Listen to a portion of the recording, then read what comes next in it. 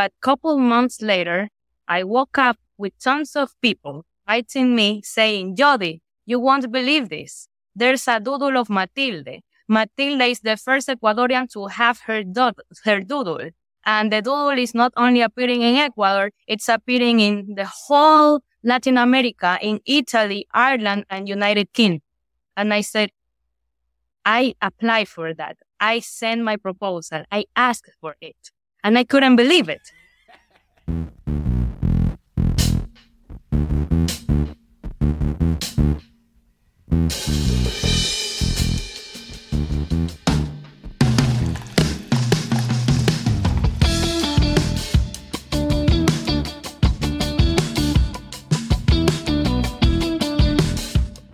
Good morning, good afternoon, good evening, wherever you are in the world. Welcome back to a brand new Social Confoes. It's episode 114. It's a Tuesday as usual while recording this. Diego, how are you doing today? I'm doing great, Jean-Luc. And before we get started, some quick announcements. If you're watching this on YouTube, my YouTube, don't forget to give it a like and subscribe. We also launched our Instagram at Confoes. At CONFOES. So give us a follow there if you want to stay up to date. And awesome. Some quick announcements. Yes, I'm loving it. Really, for people that don't understand. If you like and subscribe, but also if you share the stream, it just helps with the algorithm of any social media platform. We usually don't do this, but we do realize that Confoes is not only for those who are listening when the show is already done, but we are also live. So why not enjoy it a little bit extra? And then you get a little bit more comments like Devon joining in and giving a comment, because usually we have less time reserved for questions from the audience. And it's part of our new strategy, I'd say. So us in the loop. But let's shift back to today's episode. Today's going to be a fun episode. We have someone from Latin America again, Ecuador. And if you think we've had some very interesting people with quite a large CV, quite a large resume, I checked out her LinkedIn and I had to scroll 5 pages before I came to the end of her experiences. But I'm not going to go through the whole LinkedIn. So luckily she shared with us a very short bio. So it is my pleasure to introduce Jodie Padilla. She is an engineer and a specialist in higher education with a background in economics and also a master's in innovation and business development from the University of Valencia. She has participated in many programs. I've met her during the YLI, Young Leaders of America's initiative last year. And she's also a speaker, something you're familiar with. And she's also part of the Global Shaper, something you're also familiar with. So and she's also an author, right? If I remember correctly. Yeah, so there's a lot of common ground to cover between the both of us. But without further ado, I'd like to welcome Jodie. Jodie, welcome to Social Confoes. Hello, Diego. Hello, Jean-Luc. Hello, everybody seeing us. You make me laugh a lot because, yes, I have put everything. And it's just that, you know, when you live in Latin America, you probably don't think that there are people doing stuff and you have to show up, especially if you are a woman in a country like mine. So it's not like, it's like a imposter syndrome that we are still battling, because every little thing that we do is important and we have to put that. When I was volunteering anything, I was putting that. When I was giving papers outside an event that I was not organizing, I put that in the LinkedIn. So you have to just put everything, because you never know what's your road and where you're going to be grown. On that topic, you've done a lot of volunteering. You've done a lot of programs. You've done a lot of application. Like, has there been an instance where someone encountered you, went to your LinkedIn and saw this volunteer, something you volunteered, and they contacted you because you did that? Is there any that stick out? Look, everything that you find in my LinkedIn started from volunteering. Even the thing with the Global Shapers, even the thing, me participating in Harvard Business School, that I never thought I was going to reach there just because I was volunteering. Then also becoming an author started me volunteering for something, because sometimes That's the only way to get in. Like, hey, do you need help? I will do it for free. And then they notice your talents. And that's also a way to reach your goals. So for me, it's always been, I volunteer all the time. Even when I started my entrepreneurship, I did it like that. I looked for a NGO that was working with women in STEM, STEM, right? In science, technology, engineering, and mathematics. And in that road, I started meeting all other female entrepreneurs, other female founders, and I got inspired and I got my opportunities. And then look at us. So I always say some people don't see NGOs or volunteering as the door you have to knock, because not everybody is willing to do something for free. But if you show you are passionate, they can see you and you can be called. So I have to ask the question, because we've gotten a lot of Latin American guests in, but you're not only, you've been the first from Ecuador quite sometimes in your life. So I do have to ask now, being the first from Ecuador, what is Ecuador like? Like, what countries in South America or in Latam do you like to compare yourself with, or are you in kind of competition with?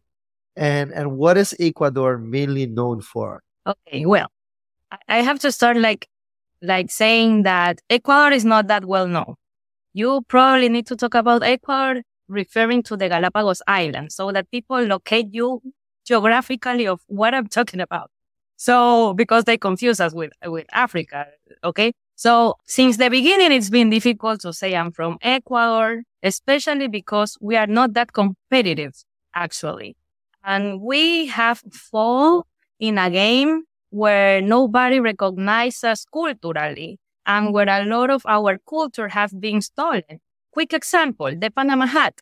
The Panama hat is done in Ecuador and they sell it in Panama, and you think that it's done in Panama, and it's not originally. It was made here and it was part of our history because people working on shipping and everything, and that ship going to Panama, people were using that hat and they start calling it Panama hat, but it was Ecuador.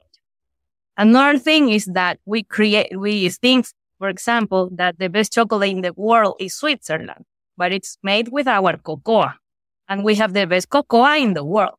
And we just don't have a really good, proud or identity to say, hey, I have the best cocoa in the world and we are working on doing the best chocolate in the world. The Panama hat is the toquilla straw hat. And we've been kind of trying to remember people, hey, we exist and we are part of the history of the world. That's why I was involved later,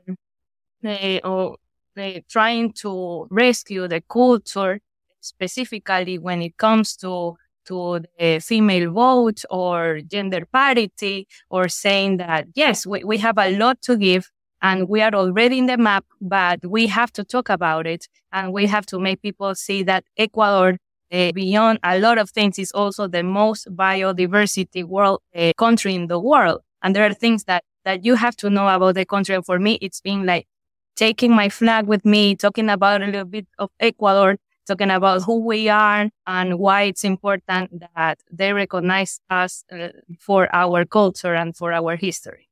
I think there's a lot in common if we're just listening to you that we have here about that reference. When we talk about Suriname, people think, oh, it's in Africa. When I think about Ecuador, the first relation I have personally is the equator, because it's so close to the equator. And it's kind of something similar. Same here. Exactly. Same here. We have a lot of biodiversity. And I can attest, Jean-Luc, I can attest to the chocolate. When I met Jodie, she gave everyone chocolate. And I've tasted New Zealand chocolate. New Zealand chocolate is good. But yeah, she's not lying when she's saying, yeah, Ecuador chocolate. I was with my flag and everything. Remember, I was so branded, like Ecuador. Come to Ecuador. You've had opportunity to travel a lot, and yeah, I'm not familiar with the Panama hat, so I can't really compare that as much. But during your travels, and you say you're not that competitive, and when you meet someone from abroad, what was the most, aside from being from Africa, the most, from your side, surprising thing that you've learned from abroad and that you think, hey, Ecuador or Latin America in general could use that? Well, like, what did I learn? Like, meeting people from around the region. Like, for me, in my Yeah. case, it's been like they can easily talk about their culture. For me, I don't. It's difficult even to talk about music. It's difficult to talk about art because in our own city, I'm from Guayaquil. It's seaport, and we are a really cosmopolitan city in that sense because we are a seaport. And it's difficult to actually, for me to describe what it's to be a person from Guayaquil, because what it was called Guayaquil has been lost with the pass of the years. And we have become this country that thinks that we just have to follow the trends outside. We don't even know what's our like traditional costume. We don't have that identity.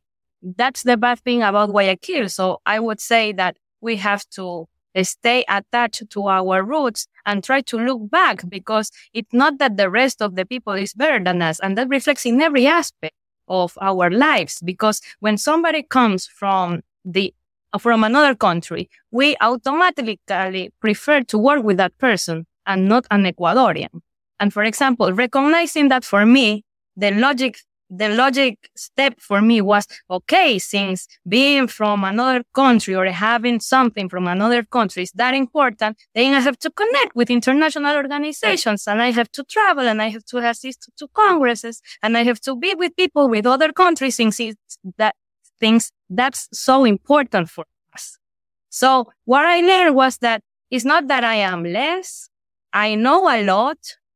It's not that I don't have nothing to put in the table. I've been traveling around, and to be honest, it's been few times where I'm actually surprised from what I'm seeing and learning, because we have that self-esteem that we at the beginning think, oh my God, I'm so scared. I was so scared with the wildlife thing. I was terrified because that was the first time I was living for so long my country, because I had been abroad, but for certain stuff, basically working like a week or something. So for me, thinking, oh my God, I'm going to live by myself for a month. And so I was so scared. I think we related in that sense, Diego, because I think that was the first time we were going out for so long. I think that we talked a bit about it, right? Yeah, for me, it was the second time, but yeah, being away for so long. I've been away for 10 months in New Okay, Zealand. so I'm from here. Okay, I thought. But it makes sense. I can It relate. makes sense. I can definitely relate. And it's Like, also a reason why some people don't do it, for instance. It's because they have to be away from their regular life for so long as well. Yes, and you think that, for example, in my case, I thought, oh my God, this is the United States. It's another language. I speak Spanish. I don't know what's going to happen. It's my culture. I'm going to have a different culture so big that I won't be never able to adapt. But at the end, the nice thing about, at least for us, the program, I felt that we were entrepreneurs from all the hemispheres. Our cohort in particular, we talk about so many things, and we were struggling basically with the same. And we could ask each other for advice. I remember in one moment that I was asking Diego that I was going to do a rebrand. I was changing everything of what I was doing. And I asked him, what do you think about this? And he gave me advice. And that was the same with the whole cohort. And this experience in particular, maybe it's not that you're going to let a lot from the host. It's difficult. It's different for everybody. For me, the best thing was meeting these guys, meeting the cohort, meeting Diego, meeting all the team, the Portland team we had, because I felt that we are around the same age. We are around struggling the same. We have the same opportunities. Also, we have the same challenges. And it was really nice to talk with them. And at the end, you will always you will not feel like you are a minority. Wherever you go, you will find people to connect. And that's the best thing about going abroad and not being scared of being the only one. In my case, the only Ecuadorian sometimes when they do these things. the funny thing is, when we were in Portland, I can remember quite vividly that you guys tried to change your accent a bit to be a bit more American. It was hilarious. But in the end, it really connected us. And I think you had an advantage over myself, because most of you guys spoke Spanish, so you could relate more. Yeah. So that's one kind of drawback that we kind of have, but we adapted. And the great thing is most or almost everyone was quite understanding to include. So whenever I showed up in the group, most of them kind of automatically changed. Like, okay, let's do it in English. And even though it's what more effort, that was really great about that experience. Yes. So And we sometimes like, sorry, we forgot because, we were having fun. And unfortunately, you have this alter ego in English and in another language. And sometimes you just need to go back to your language. So there were times when... yeah, completely understand. English again. Diego, it's here. We have to speak in English. And even though you guys spoke in Spanish, there's something about communication that kind of breaks that barrier. Because even the body language, the way you address people, the way you look at people, you can kind of interpret what they mean and what they say. It's just about having fun. So while I was an amazing experience, aside from the whole program, just the cohort in general, after that, we went back and all of us did our separate things. You had to adapt to your normal life again. What happened to it? What did you focus on after you got back to Ecuador? Because I remember seeing you are preparing for some kind of TED Talk. So tell us a bit more about that experience. How did you get the application? Because I know TED Talks, it's a very gruesome process to go through. And you need a specific topic, you need to practice. And then you have a set amount of time to just deliver your message. Yes. So how was that for you? Like, what should people think about when they hear TED Talk? It's not just you see a speaker on a stage or something. What's the preparation that goes into this? Well, a lot of things changed when I was in Y. First of all, like I said, I thought I was not going to be able to survive that month. And I was lucky enough to have a great roommate, Jennifer Menegat. So if she's looking at this, I would say like, thank you, Jennifer. She was like in another moment of life. Like she was a married woman. She was a business woman. She knew how to cook. And that's the opposite of me. Like, I don't know even how to cook. So I was lucky enough to have somebody there.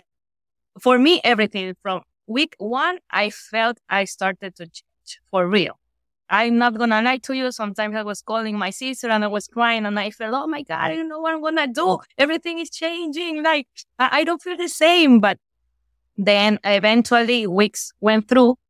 And the most hard thing, I think, it would be to come back and see that life here was still the same. But you completely changed somehow. Like your vision changed, your goals changed. But the tough thing was putting all of those in practice, not to stay stuck, like to make decisions. And for me, I think that was the moment for me to make new decisions or the decisions that I was making wait. Like I didn't want to make some decisions, but I realized I had to do it.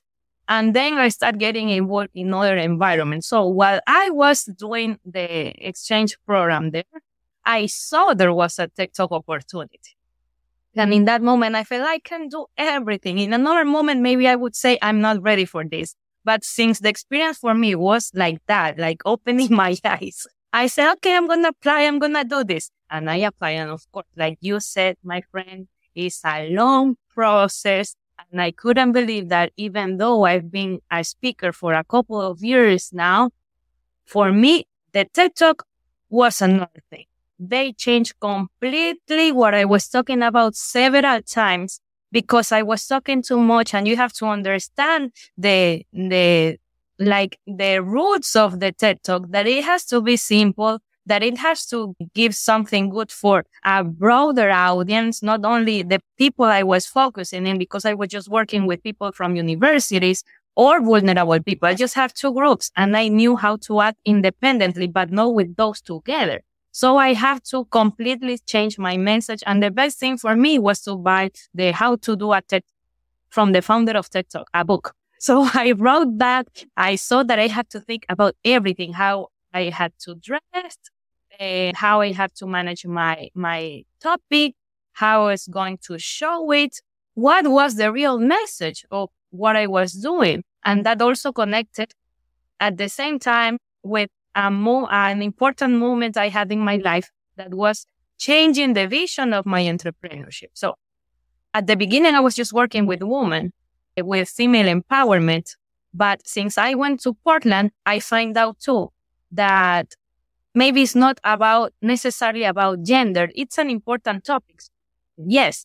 But from the area I was working on, which was education and leadership, I have to focus on leadership. So for me, being in Portland too also changed my chip and made me change my narrative and decide to focus on leadership and to train on leadership, because it's also a topic that we have to consider. And for me, the TED Talk was an important moment. It was a closer of what I was doing for 5 years with a certain focus and the launch of my new brand. So I had a lot in my back. It was really exhausting to reach finally that moment. And you can see it here in YouTube. You look Jodie Padilla TikTok and you wouldn't believe all the effort you have to do just for 10 minutes that you have to talk. It was 4 months. 4 months. I was working on that and practicing on stage if I needed, and talking with the person that was saying, don't put your hands like that. You cannot move from the circle, from the red circle. You just cannot move. Don't move around. We're going to record it. You have to say. And those were too many things. Like controlling what you were saying, knowing it completely, because you couldn't read it, you couldn't hear it. You have to use well your 10 minutes. So you have to learn everything, every dot, everything you were going to say, and control physically, like your gestures and where you were putting your voice up and down. Like it's a lot, and you really have to work on that to make it possible. So that's interesting. I always, when I look at speaking, like I had a professor and he would always have like this cup of coffee, and he would hold that cup of coffee for like a whole lecture. And we knew that the cup of coffee most of the time was empty. But for him, it was a way to control like how we walk, avoid certain hand gestures. Exactly. So what I really wanted to know is like, from that experience of 4 months, what was the best piece of advice that you were given when it comes to public speaking? Okay. I also put my opinion on it, because they were making in such a structure that when I saw the other speakers, we were all going to be the same, actually. So I have to be a little bit rebel too, because I saw the other guys and he said exactly the same. Well, I'm not gonna, I mean, he helped me a lot, but I also put a little bit from me and realizing that we could not all do the same we were said. So even if we wanted to give an example, for example, the person that was guiding us said, like, count 1, 2, 3 and show it with your fingers to the public. And what you will see at the end, if you go to a TikTok and you see 5 people saying the same, 1, 2, 3, like first example, second example, you will see, oh my, but this is the same. So I had to follow the book, follow the instructor, and eliminate the things that were using the other speakers. That's what I decided. And it was a good decision, because at the end, I was one of the most memorable of the night, because I put something about myself. So what I will tell you is that, yes, you can follow every advice, you can follow every structure, but you can just not lose yourself there. Like, you have to be yourself and you have to put something. And if you want to smile, smile. And if you want to speak louder, speak louder. And if you want to speak fast in certain moments, do it. But at the end, you have to put your essence too. So for me, like again, I said, like, for me, it's been like an up and down, a roller coaster of this experience, because I was pretty sure of who I was. Then I was really not sure. But at the end, I survived the process, but putting my experience to, not letting it down, because our experience is always important. We don't have to think that everybody else can have an opinion on you and your work. You can also give something good. And at the end, they liked my speech. So what I'm hearing there is, even though it's so formulaic, like there's a formula behind it, there's a structure behind it, because you want to stand out, because you want to retain your personality, because you want to retain your message, Yeah. you need to embed it in the core of your message. Yeah. And I just had a thought here, like the world is going crazy now with AI, with ChatGPT, with text to speech. And basically, TED Talks could become, if you plug that formula into an AI, you could get this out and there would be no differentiating factor. So to the people worried about, ChatGPT, AI is going to replace us. Which is Well, yeah. There's it a might be beautiful scary. quote. There's a beautiful quote. If everybody looked the same, we would get tired of looking at each other. for sure. Yeah. It's a really good quote. So even though the formula just works, you need to be able to keep your own voice. And that's what people are going to connect to. And I love what you're saying because that was my TikTok. I was talking about that there's no formula. That yes, you can have the variables, but each variable can be personalized. And my TED Talk was about giving a pitch and convinced a giant like Google, because that was what I did. I got the support from Google in certain point for my social campaign. And I said that like you can have these 5 main things that you can focus when you give a pitch, but each of them need to be personalized and adapt to the audience. So it means that there's no a real formula, if you could say, but you have to always analyze the other. What do you have to give? And even following these 5 steps, the results will be different for everybody. It will never be the same. That's cool. We didn't even listen to your TED Talk because You it have is to. in Spanish. No, I have subtitles, Diego. I'll put subtitles. But what's cool? Now, what's cool about this is that we got the essence of you just in a few minutes explaining that TED Talk, and we got that essence, that message from your TED Talk in here. Yeah. So that's really cool about that. So translating that experience, and you just mentioned there, in your entrepreneurship journey, you approached Google, and you're also working at the university as a researcher. So can you tell us a bit more about what it's like being a researcher at a university, and how do you combine it with entrepreneurship? Like, how do those two worlds meet each other? Well, you might say, looking at my LinkedIn or whatever, that I look like an 80-year-old looking at that. That is not the age. This is not right. And that I'm multitasking. I am not a multitasker. I focus on one thing and pass from one thing to the other. But what I have been doing is that I try to connect the current thing I'm having with any opportunity or any door that it's being opened. And I would never think what I'm doing now. It's just that I took the opportunity and I decided in that moment and I chose that path and I continue bringing everything I was learning. So everything is connected. Okay. How I started? Okay. I started studying marketing. I was going to work in an agency. That's my future. In the other side, I have a father that was the owner of a plastic company, and I was an activist against the plastic. So I was his nightmare. And then I said, okay, this is not working. You just retire and we're closing that because that's not good for the world. We made it. I had to negotiate with my father. We made it, blah, blah, blah. I was going to work in marketing for him. I didn't want to sell my soul to the devil. So I said, no, I'm not doing that.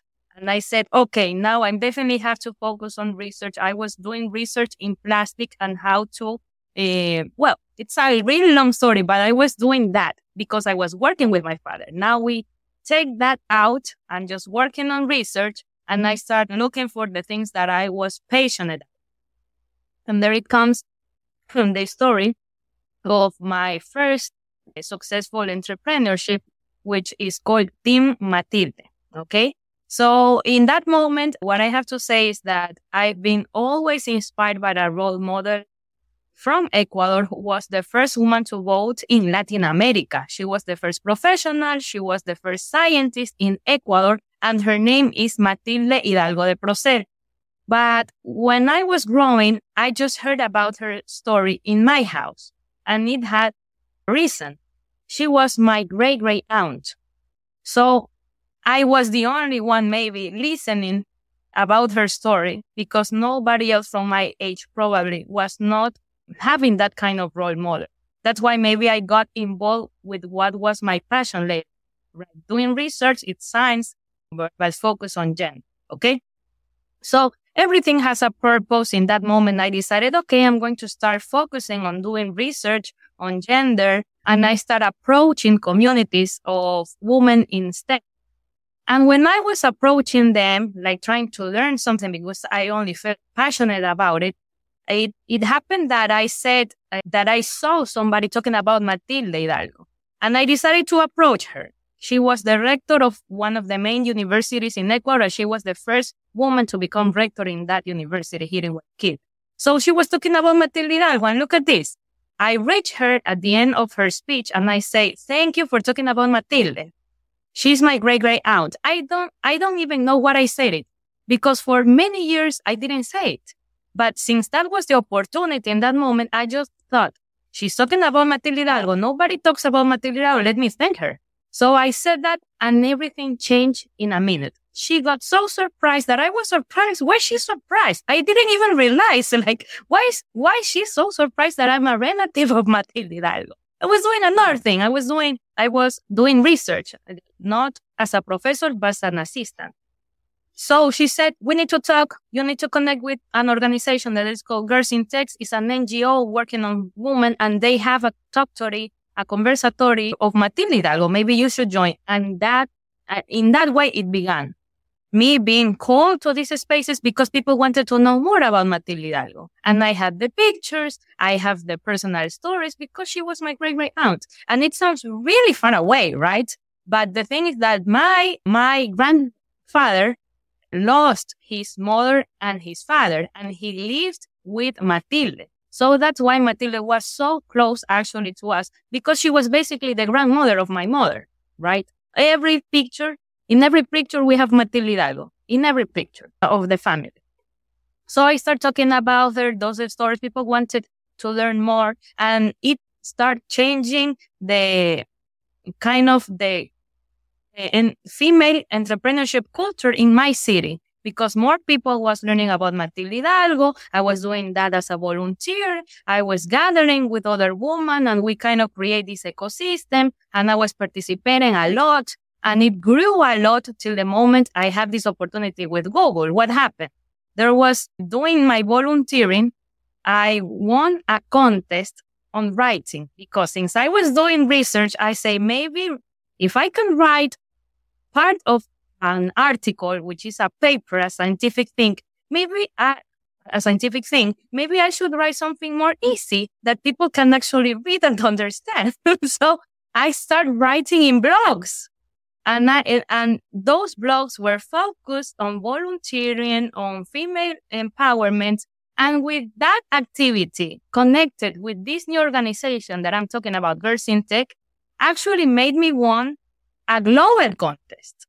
And the prize was me visiting San Francisco, which was never in my head to visit, where you find Silicon Valley, to assist to a congress where you could meet female leaders from NASA, from Pixar, from Netflix, imagine, from Boeing. I never thought that all these steps I was giving were going to take me there. But the thing is that I never forget what I'm doing. I always mix the old stuff with the new stuff. And things start to connect. The famous connecting the dots. Okay? So, then in that meeting in Silicon Valley, I met people from Google. And they say there are a lot of things you can do if you are focused on Matilde Hidalgo. Maybe just look up the website and find something. What did I find?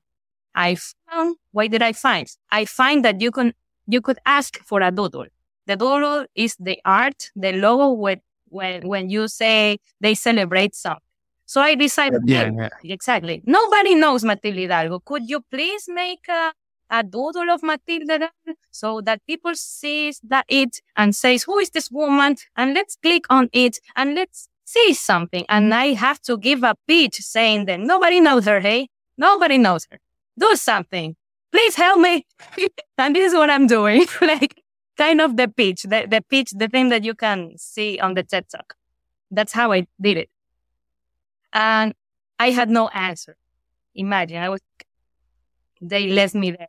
But a couple months later, I woke up with tons of people writing me saying, Jodie, you won't believe this. There's a doodle of Matilde. Matilde is the first Ecuadorian to have her doodle. And the doodle is not only appearing in Ecuador, it's appearing in the whole Latin America, in Italy, Ireland, and United Kingdom.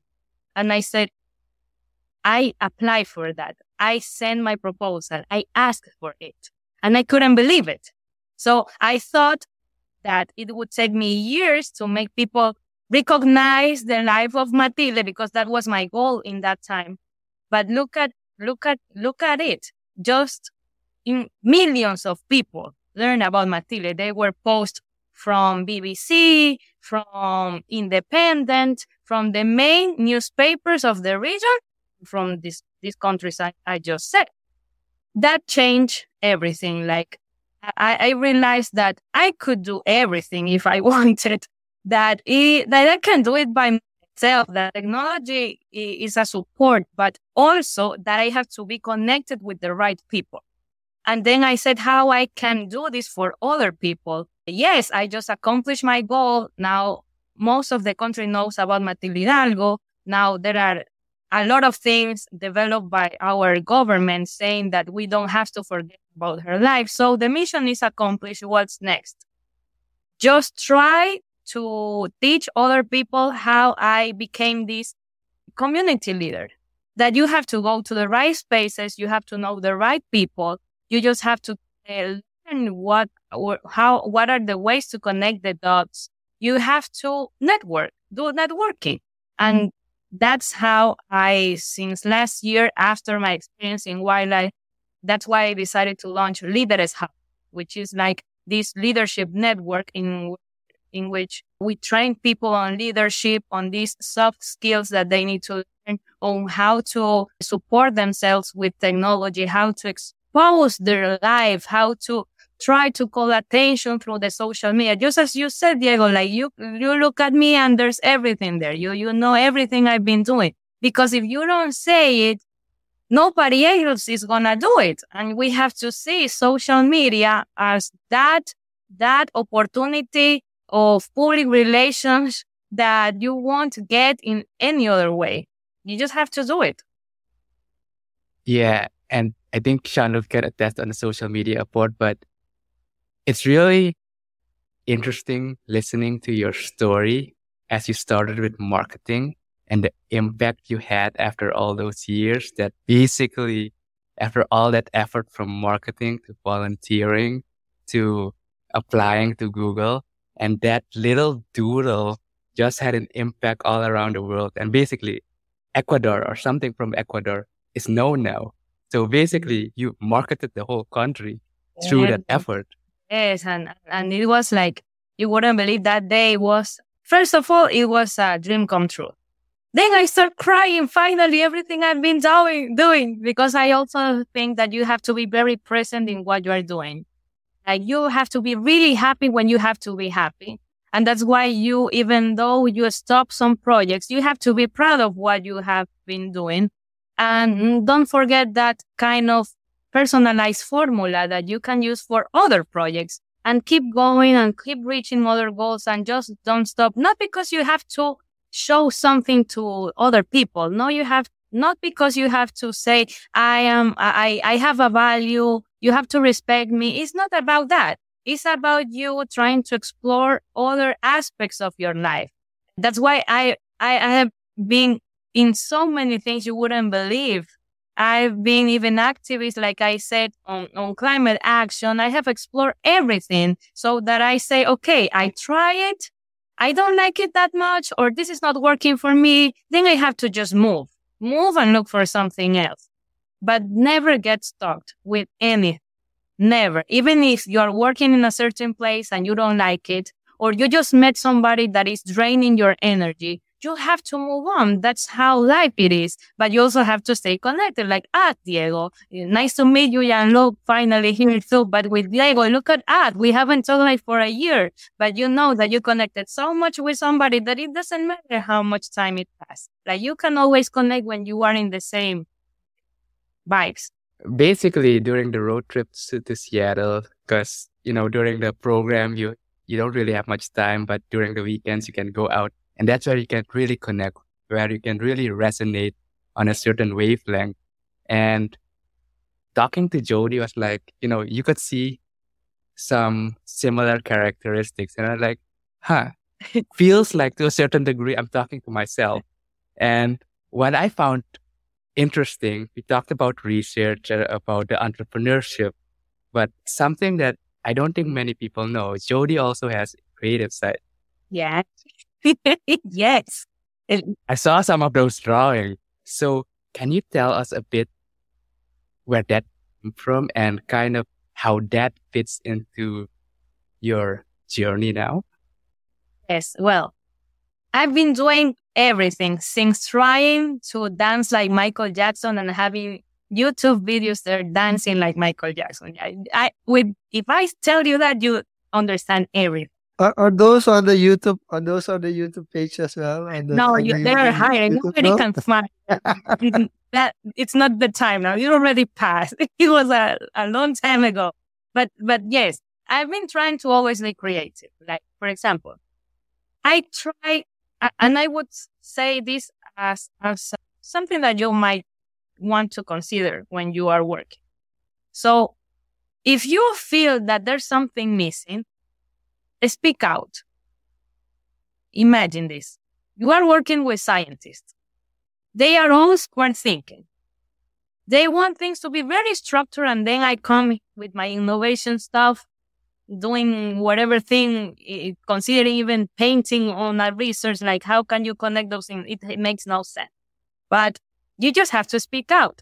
And if nobody listens to you, then you have to try to make it as a personal initiative. What happened to me? I was doing research. I was talking about gender, but nobody wanted to get out the paper, which means they just wanted to create the paper. But I said, let's make a book. Let's try to make a book with this research because, yes, we're having the research. Then we're sharing the results in a congress where there are other professors, and who is going to learn from this? So that's a big thing that we have in Ecuador, where people or professors or researchers don't share anything they found, or they don't have the space to do it. So we created the book. I created the book. It's really small. You wouldn't believe.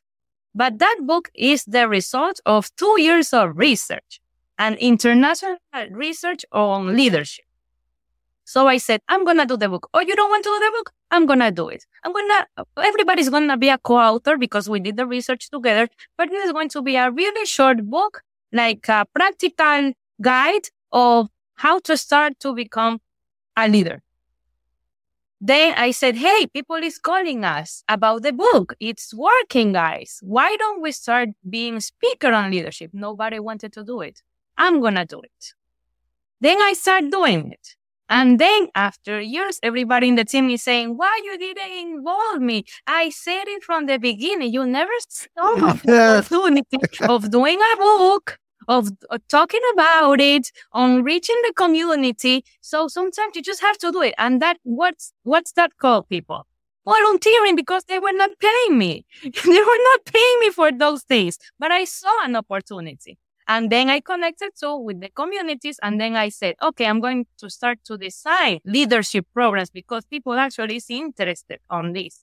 And I'm going to put another thing on the table, like innovation, competitiveness, gender parity. And then I start creating. So my message is there's always something missing where you're working.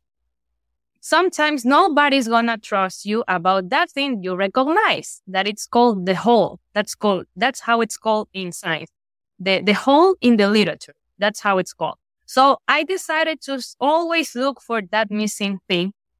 And if I have to put design on it, Diego, like you said, if I have to put my drawings, because if you see the book, I draw the portrait. of the book. I decided even to do that. I put everything. So everything I am in that thing, so that then you say, yes, it worked. And I mixed things that were not supposed to be mixed, or culturally are not well seen, or maybe nobody else is trying it. You just have to do it. And again, if it doesn't work, then okay, nobody's going to read the book. I don't care. It could happen. And it had happened to me a lot of times. Many projects don't work.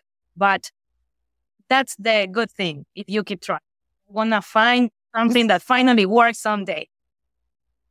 It's interesting that you mentioned the theory of holes, because there is a management book.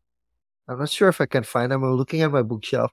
But there's a Dutch management book, which is called in Dutch, Crazy About Holes.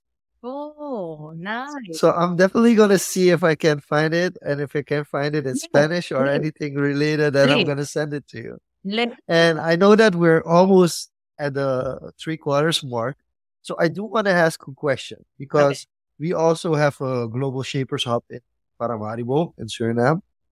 But I really want your take as well on, because you already mentioned volunteering, and we've spoken a lot about your journey, but we haven't spoken about the Global Shapers, and we haven't spoken about DAFO. So what I would love from you as well is for young people to understand why and how can they connect. So what is the Global Shapers? So why is it important for young people to understand what the Global Shapers is? And how can they connect or reach out to the Global Shapers in their community or in their city? So nice that you say that here, because for me, in that research of people thinking like me, because in my current job as a researcher, nobody understood me, and I was the person thinking about unicorns in that time. I said, maybe if I connect with young people like me, with entrepreneurs, maybe I'm going to be able to put this. It didn't happen exactly like that, but I thought in that moment that was the place for meeting other people.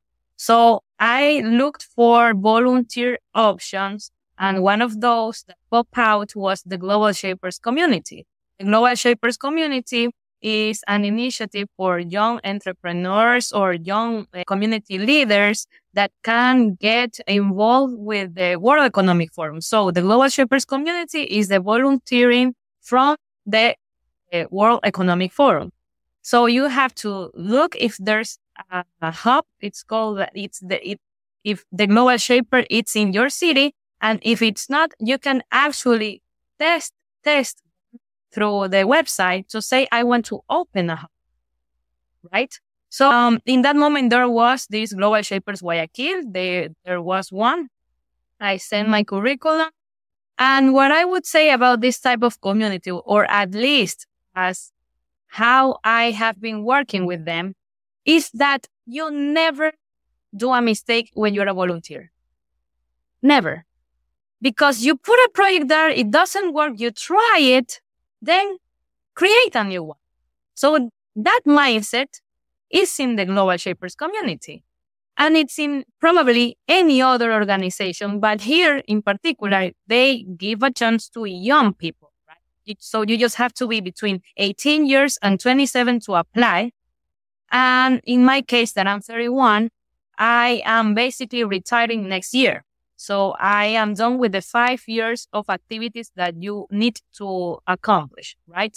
So I started in 26, 27, it was like the limit. If they didn't accept me, there was no chance for me to go there. And I decided to put all those projects, those initial projects, as an incubator. So I try it. This thing works, this thing doesn't work. Then I can connect this with my work if I can, and I can continue with my work or with the Global Shapers community. So if you have not been a volunteer of any organization, I would recommend the Global Shapers community and see it like that, like the place where you can do all the mistakes you want because it's volunteering. You're not going to lose a job. You're not going to lose anything. You just have things to win, like training, like the opportunity to apply for assisting Davos, which is the annual assembly of the World Economic Forum, which I did in that time. I have I have a big thing that I was the director when the pandemic began. So thank God I knew about technology because I was able to do all the work virtually. If I didn't have that knowledge, I probably would have been the worst director of that community sites, but it wasn't. And look at now, you cannot be reelected immediately. You can say that you want to be a director after a year. And it took me 2 years to say that I want to be director again because I'm leaving.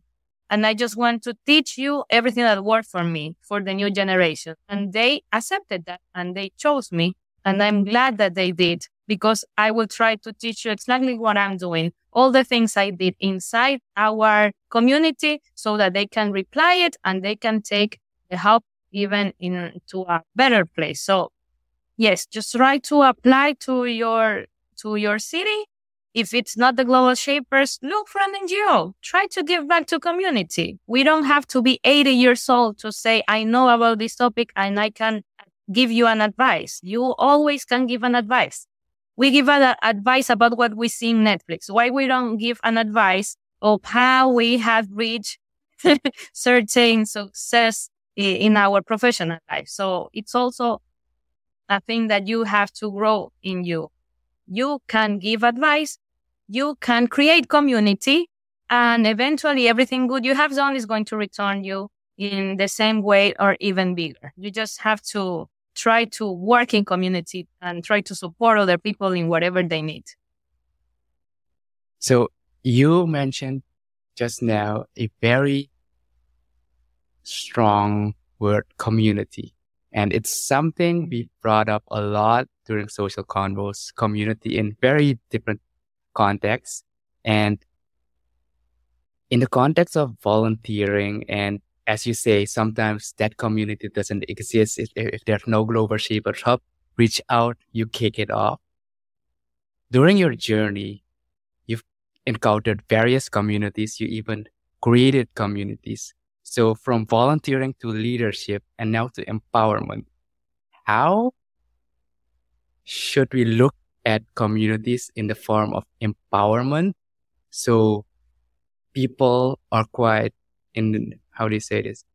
That people are active in the community and feel part of the community. That's a very tough question. And it doesn't matter any country I go. It doesn't matter where I go. It doesn't matter if they're a first world country or if they're a developing country like us. Sometimes you find communities where everybody is involved. Few times, to be honest.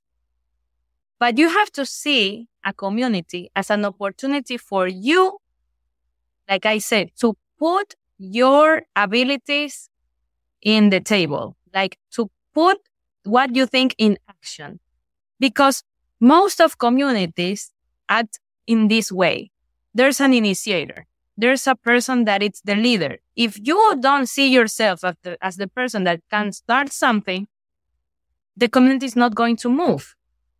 There's always, you need somebody that is saying, I want to do this. Oh, nobody's with me. I'm going to do it alone.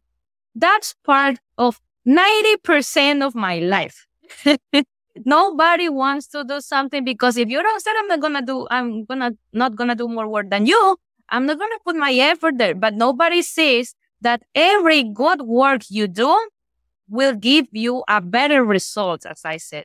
Nobody sees volunteering. Probably not most of people see volunteering as they are going to win something because they say, I'm giving my time. You have to be thankful I'm giving my time.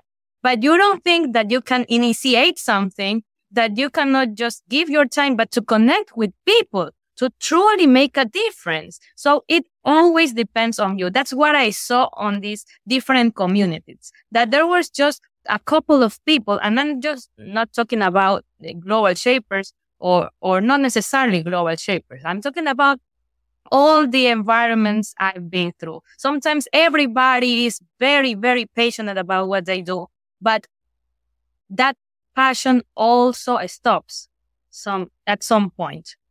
So you have to mix.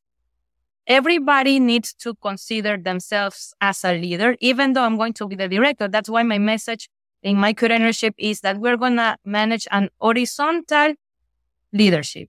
Everybody should have an obligation and responsibility. And everybody is going to lead something.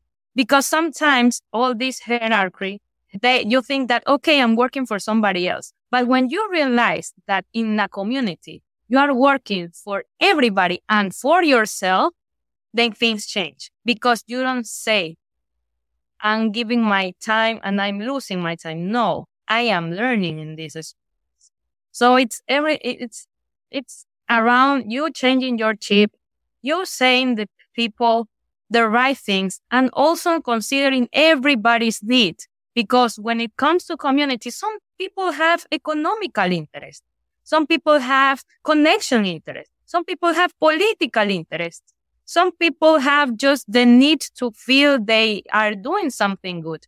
But you don't have to put some interest in a lower place than the others, because we are all motivated in different levels and for different reasons. But the thing is what you do as a leader with those interests so that we can do a great work together. That's the big challenge. And that's something we have to consider. We really need to connect. If we are not social, if we don't connect with people in the human level, you will never get an economical or whatever result you are reaching. Like us, Diego. We are just talking. We never thought that sharing time in Portland, getting kind of lost in Seattle or whatever, all those experiences let us say, okay, now I know the human being. I can trust him. Let's do something. If he invites me, I'm going to go. If I invite you, I'm going to come. Everything is about networking, connections, but really connect in a deep level and look for the things you have in common, but not the things we have in difference. I always say, focus on the things you have in common. We all have in common something, but as a society, we are all so divided because we think about the negative. Let's look for the things in common. We all have something in common. We are a human race. Like, we have something in common. You start working from that, from the common thing, the common well-being, the common sense, however you call it, and build something from that. I think that's a beautiful way to close us off. There's so much. That was a TED Talk in itself, I think. Yeah, a short snippet that people can relate to. Yeah, for sure. And also the commonalities between our countries and between the communities, even though the scale is very different. So I'm looking forward to getting an invitation to Ecuador and experiencing that. Yeah, for sure. But to close us off, Jodie, you've talked about your journey. So what's next for Jodie? Where can people find you? How can people connect with you? I see some tags there, but why don't you share yourself what you're busy with now and how people can reach out to you if they want to connect? Yes, great. Well, I'm still involved with university. So I am a remote professor. Actually, even here in my city, I am a virtual postgraduate professor. So I'm always open to work in that sense too. You can look for me in social media as Jodie P from Padilla, L from Lozano, Jodie PL, and my entrepreneurship when we offer virtual training for free. It's Líderes Hub. If you are not in Ecuador, you can still find some videos in our platform. If you become a member, it's free. And we hope to keep opening new programs here in person in Guayaquil. We have opened 3 already with the support of our allies. And we are going to continue in that line because we have created some great alliances with organizations that usually you are not able to reach. Like, for example, we have an alliance with members of the Global Competitiveness Network from Harvard Business School. And professors from Harvard have give webinars for the members of Líderes Hub. That's the most important thing about connection. When you connect with people that are passionate about the same, that they want to give back, you will find unlimited access to work that you might think, oh, I need to pay thousands of dollars for it. No necessary. So focus on people, focus on people, be a nice person. That would be my final message. And yes, if you want to reach me for whatever thing, you can do it. I will gladly answer any message you send me. Awesome. Shanuk, any closing thoughts and then close us off? Yes, I really want to thank you, Jodie. It was an amazing experience. Diego already knew how great of a guest she would be, but now I know as well. So thank you for being our guest at Social Confoes. For everybody that tuned in, that watched the live or is listening to the rerun of this episode on confoes.com or on any streaming platform, thank you for joining us once again. And see you next week. Same place, same time. Bye-bye. Thank you.